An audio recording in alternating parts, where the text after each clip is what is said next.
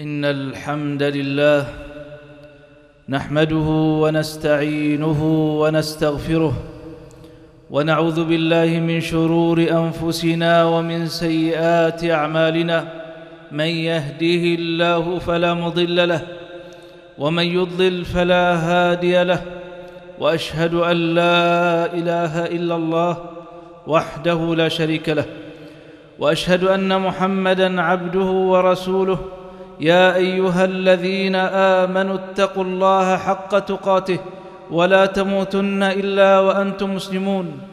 يا أيها الناس اتقوا ربكم الذي خلقكم من نفس واحدة وخلق منها زوجها وبث منهما رجالا كثيرا ونساء، واتقوا الله الذي تساءلون به والأرحام إن الله كان عليكم رقيبا. يا أيها الذين آمنوا اتقوا الله وقولوا قولا سديدا يصلح لكم أعمالكم ويغفر لكم ذنوبكم، ومن يطع الله ورسوله فقد فاز فوزا عظيما. أما بعد، معاشر المسلمين، اعلموا أن أصدق الحديث كلام الله، وخير الهدي هدي نبينا محمد صلى الله عليه وسلم، وشر الأمور محدثاتها، وكل محدثة بدعة، وكل بدعة ضلالة. عباد الله أيها المؤمنون، أقبل رجل إلى نبينا صلى الله عليه وسلم، نبينا الأكرم المربي الأكمل، النبي المصطفى والرسول المجتبى، الذي أوتي جوامع الكلم وبدائع الحكم. أتى ليسأله ويسترشده ويستفيد منه، فإذا به يقول لرسولنا صلى الله عليه وسلم: أوصني. يسترشد ويستطلب تلك الوصية العامة الجامعة التي ينتفع بها في دينه ودنياه. فبماذا أجابه رسول الله صلى الله عليه وسلم؟ هل أرشده إلى صلاة أو ذكر أو صدقة؟ أجاب رسولنا صلى الله عليه وسلم بكلمة جامعة بليغة نافعة. قال صلى الله عليه وسلم: لا تغضب، لا تغضب.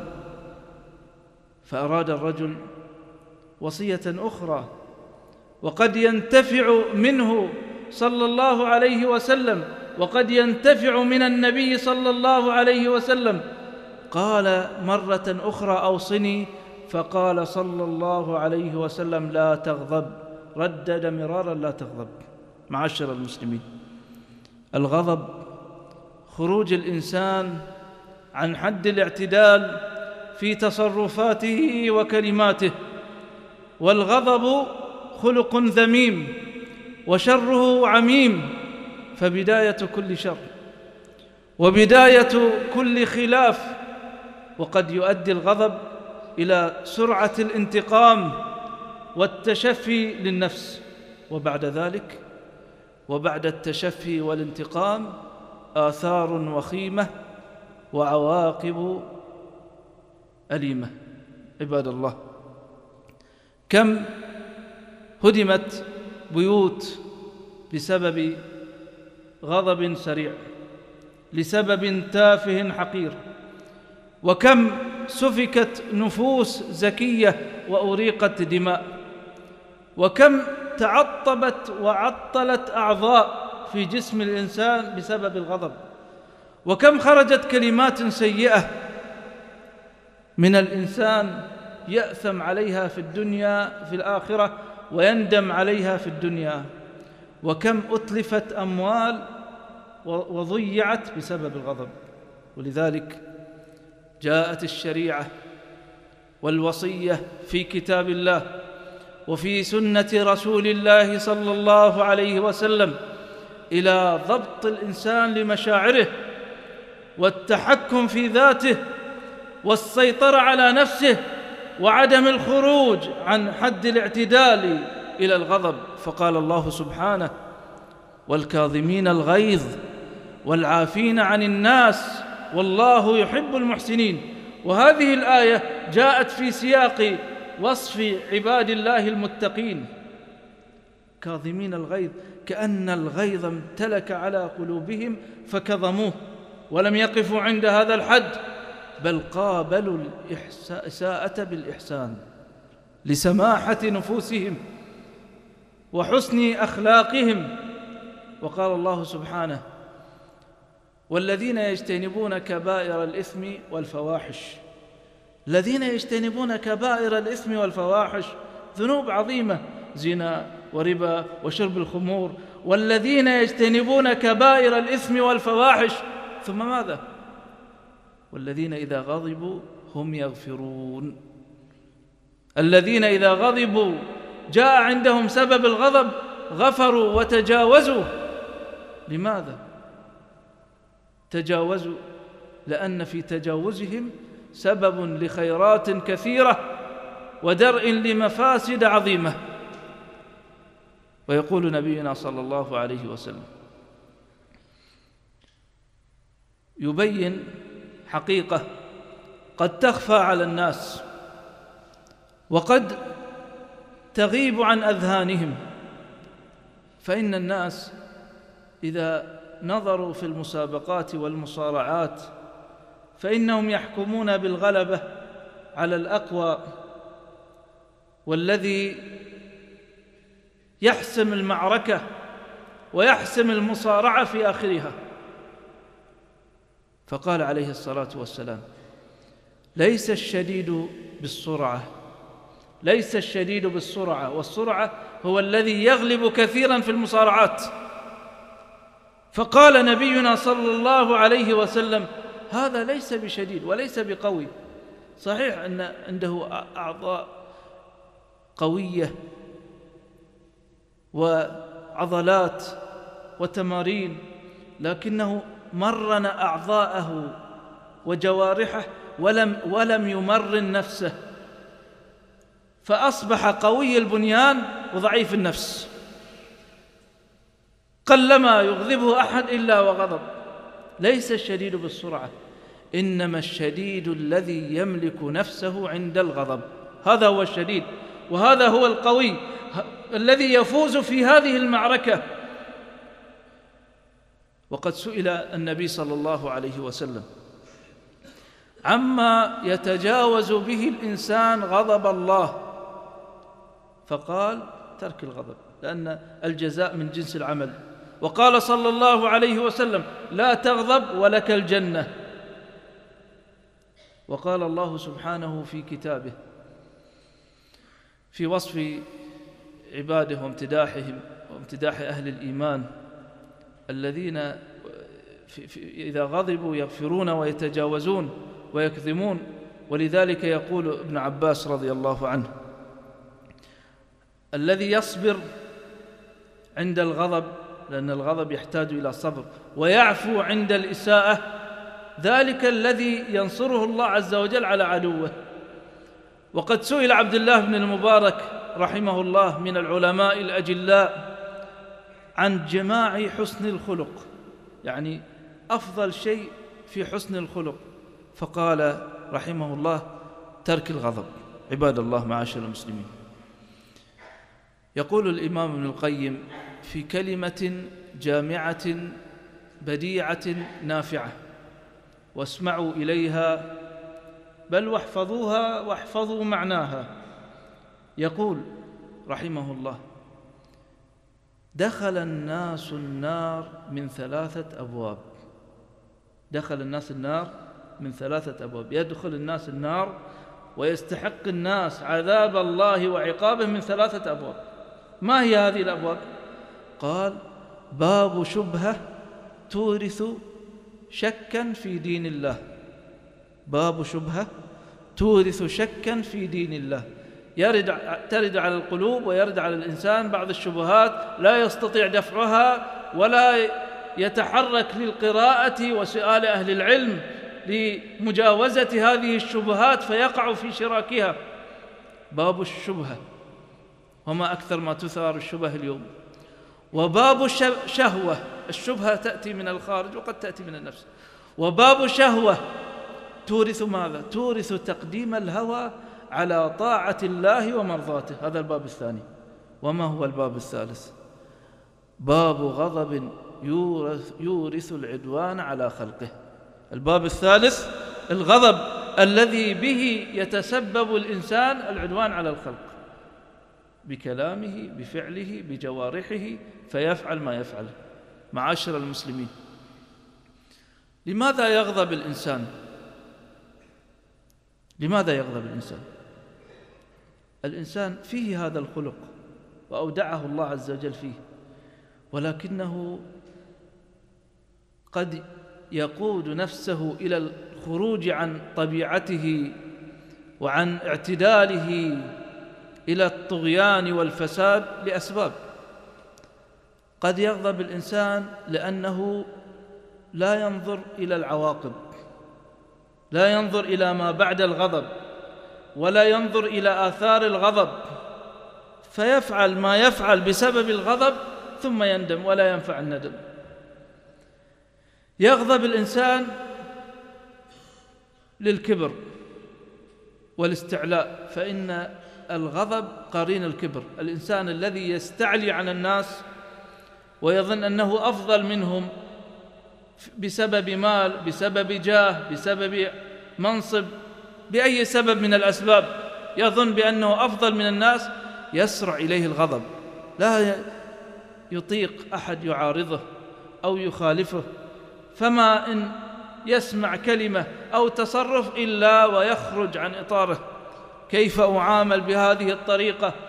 وكيف يعتدى على حقي ولا يعرف الناس طريقة التأدب معي؟ فالغضب قرين الكبر. يغضب الناس بسبب نقص عندهم. نقص في ماذا؟ نقص في علاج المشكلات، في التخطي العقبات، فيظن بأن أسرع طريقة لحل مشكلاته بالغضب، وقد أخطأ وقد أساء وتجاوز. وإن هذا الخلق جاءت الشريعة والنصوص النبوية إلى علاج الإنسان الغضوب، وإلى التخفيف من آثار الغضب ومن حدة الغضب بأمور قلبية اعتقادية وبأفعال وتصرفات. فماذا تفعل إذا غضبت؟ وماذا تفعل قبل الغضب حتى لا تقع في هذا السلوك والخلق؟ تأمل نصوص الشريعة، وتأمل ما أعده الله عز وجل لمن يكظم غيظه. فمن عفا وأصلح فأجره على من؟ فمن عفا وأصلح فأجره على الله. وقد قال النبي صلى الله عليه وسلم: ما من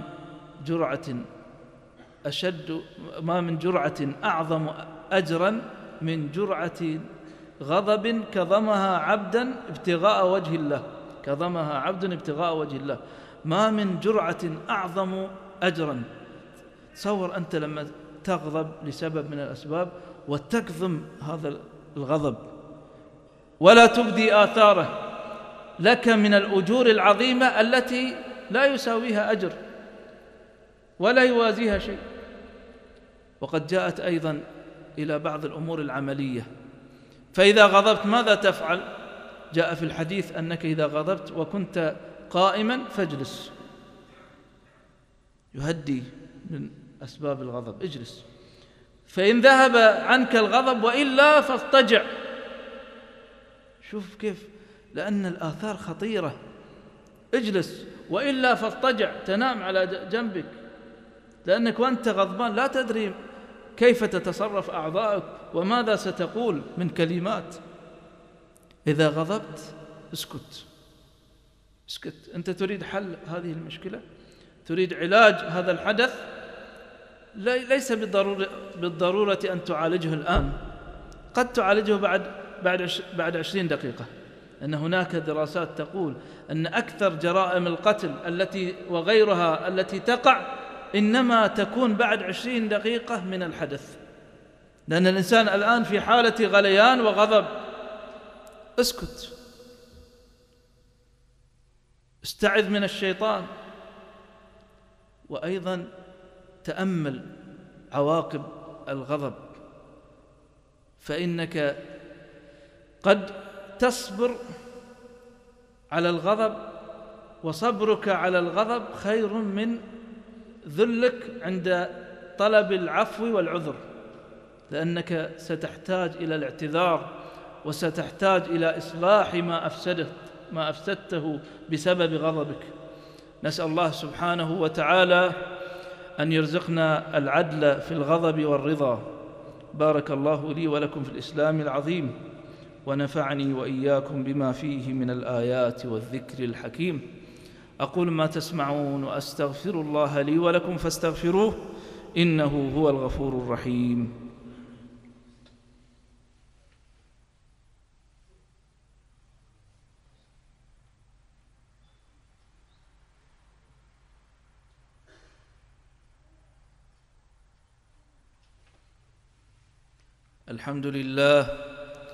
الحمد لله على إحسانه، والشكر له على تقديره وامتنانه، والصلاة والسلام على الداعي إلى رضوانه نبينا محمد وعلى آله وصحبه ومن سار على نهجه واقتفى أثره إلى يوم الدين. عباد الله، يا أيها الذين آمنوا اتقوا الله حق تقاته ولا تموتن إلا وأنتم مسلمون. معاشر المسلمين، يقابل الغضب هذا الخلق الذميم خلق حميد، ألا وهو الحلم وكظم الغيظ، خلق له آثاره الحسنة وعواقبه الحسنة الجميلة. والحلم أن الإنسان يحافظ على عقله وفكره ولسانه عند وقوع الأسباب التي قد توقعه في الغضب. وهذه الصفة امتدح الله عز وجل، بل وصف الله عز وجل بهذه الصفة نفسه، فالله عز وجل عليم حليم. ووصف الله عز وجل بهذه الصفة الأنبياء، فقال في إبراهيم عليه السلام: إن إبراهيم لأواه حليم. وقال في إسماعيل: وبشرناه بغلام حليم. فصفة حميدة، اسم من أسماء الله وصفة من صفاته، وصفة للأنبياء والصالحين. النبي صلى الله عليه وسلم لم يكن يغضب لنفسه، مع أنه أوذي وفعل ما فعل فيه، إلا أن خلقه العفو والتجاوز والصفح. ومنه أخذ صحابته صلى الله عليه وسلم. فهذا رجل سب أبا ذر رضي الله عنه، شتمه وأخذ يشتمه، فقال له أبو ذر: لا تستغرق في شتمنا، يعني لا تكثر من الشتم، لا تستغرق في شتمنا، وضع للصلح موضعا. تسب كأن الخلاف خلاص سيستمر بيننا، وكلام سيء لا ننساه طوال الأعوام. لا تستغرق في شتمنا، وضع للصلح موضعا. يمكن بكرة نرجع، ويمكن أنت تتراجع في كلامك. ولن نكافئ من عصى الله فينا بأكثر من أن نطيع الله فيه. الذي يعصي الله عز وجل فينا بسبنا وشتمنا لن نكافئه إلا بطاعة الله بالحلم والعفو وكظم الغيظ. سب رجل ابن عباس رضي الله عنه، صحابي جليل ابن عم النبي صلى الله عليه وسلم، فلما فرغ من سبه قال ابن عباس لتلميذه عكرمة: انظر لهذا، هل له حاجة فنقضيها؟ شوف يمكن يحتاج شيء نساعده فيه. سب كيف رد عليه بهذا السب؟ قال لتلميذه، قال: انظر لهذا، هل له من حاجة فنقضيها؟ يحتاج فلوس، يحتاج توصيل، يحتاج لباس، انظر له هل له. فاستحى ذلك الرجل وأطلق رأسه ومشى. عالج المشكلة. ما الذي ضره؟ بل زاده رفعة وعلو وفضل، كما قال ويروى عن الإمام الشافعي: يخاطبني السفيه بكل قبح فأكره أن أكون له مجيبا، يزيد سفاهة فأزيد حلما، كعود زاده الإحراق طيبة. كلما ازداد سفاهة ازداد حلما وازداد تجاوزا. نسأل الله سبحانه وتعالى أن يجعلنا حلماء، وأن يجعلنا ممن يكظمون غيظهم عند الغضب، وأن يقينا شرور الغضب، وأن يقينا غضبه يوم القيامة. ألا فصلوا وسلموا على من أمركم سبحانه بالصلاة عليه، إذ قال الله في كتابه: إن الله وملائكته يصلون على النبي يا أيها الذين آمنوا صلوا عليه وسلموا تسليما. اللهم صل على محمد وآل محمد كما صليت على إبراهيم وآل إبراهيم، وبارك على محمد وآل محمد كما باركت على إبراهيم وآل إبراهيم في العالمين إنك حميد مجيد. وارض اللهم عن أمهاتنا أمهات المؤمنين، وعن آل بيت نبيك المقربين، وعن الصحابة أجمعين والتابعين ومن تبعهم بإحسان إلى يوم الدين، وعنا معهم بمنك وكرمك يا أرحم الراحمين. اللهم أبرم لهذه الأمة أمر رشد يعز فيها لطاعتك، ويذل فيها لمعصيتك، ويؤمر فيها بالمعروف وينهى فيها عن المنكر. اللهم وول علينا خيارنا ولا تول علينا شرارنا، واجعل ولايتنا في من خافك واتقاك واتبع رضاك. اللهم ملك البلاد وفقه لخير البلاد والعباد، وارزقه البطانة الصالحة التي تدله على الخير وتنهاه عن الشر. اللهم واجعل بلادنا هذه آمنة مستقرة سخاء رخاء، وسائر بلاد المسلمين. اللهم من أراد بنا سوءا فأشغله بنفسه، واجعل تدبيره تدميره، واجعل الدائرة عليه. اللهم أنزل علينا الغيث ولا تجعلنا من القانطين. اللهم أنزل علينا الغيث ولا تجعلنا من القانطين. اللهم أنزل علينا الغيث ولا تجعلنا من القانطين. اللهم لا تجعل لنا في مقامنا هذا ذنبا إلا غفرته، ولا عيبا إلا سترته، ولا مبتلا إلا عافيته، ولا ميتا إلا رحمته، ولا حاجة من حوائج الدنيا والآخرة هي لك رضا ولنا صلاح إلا قضيتها ويسرتها. سبحانك اللهم وبحمدك، أشهد أن لا إله إلا أنت، استغفرك وأتوب إليك.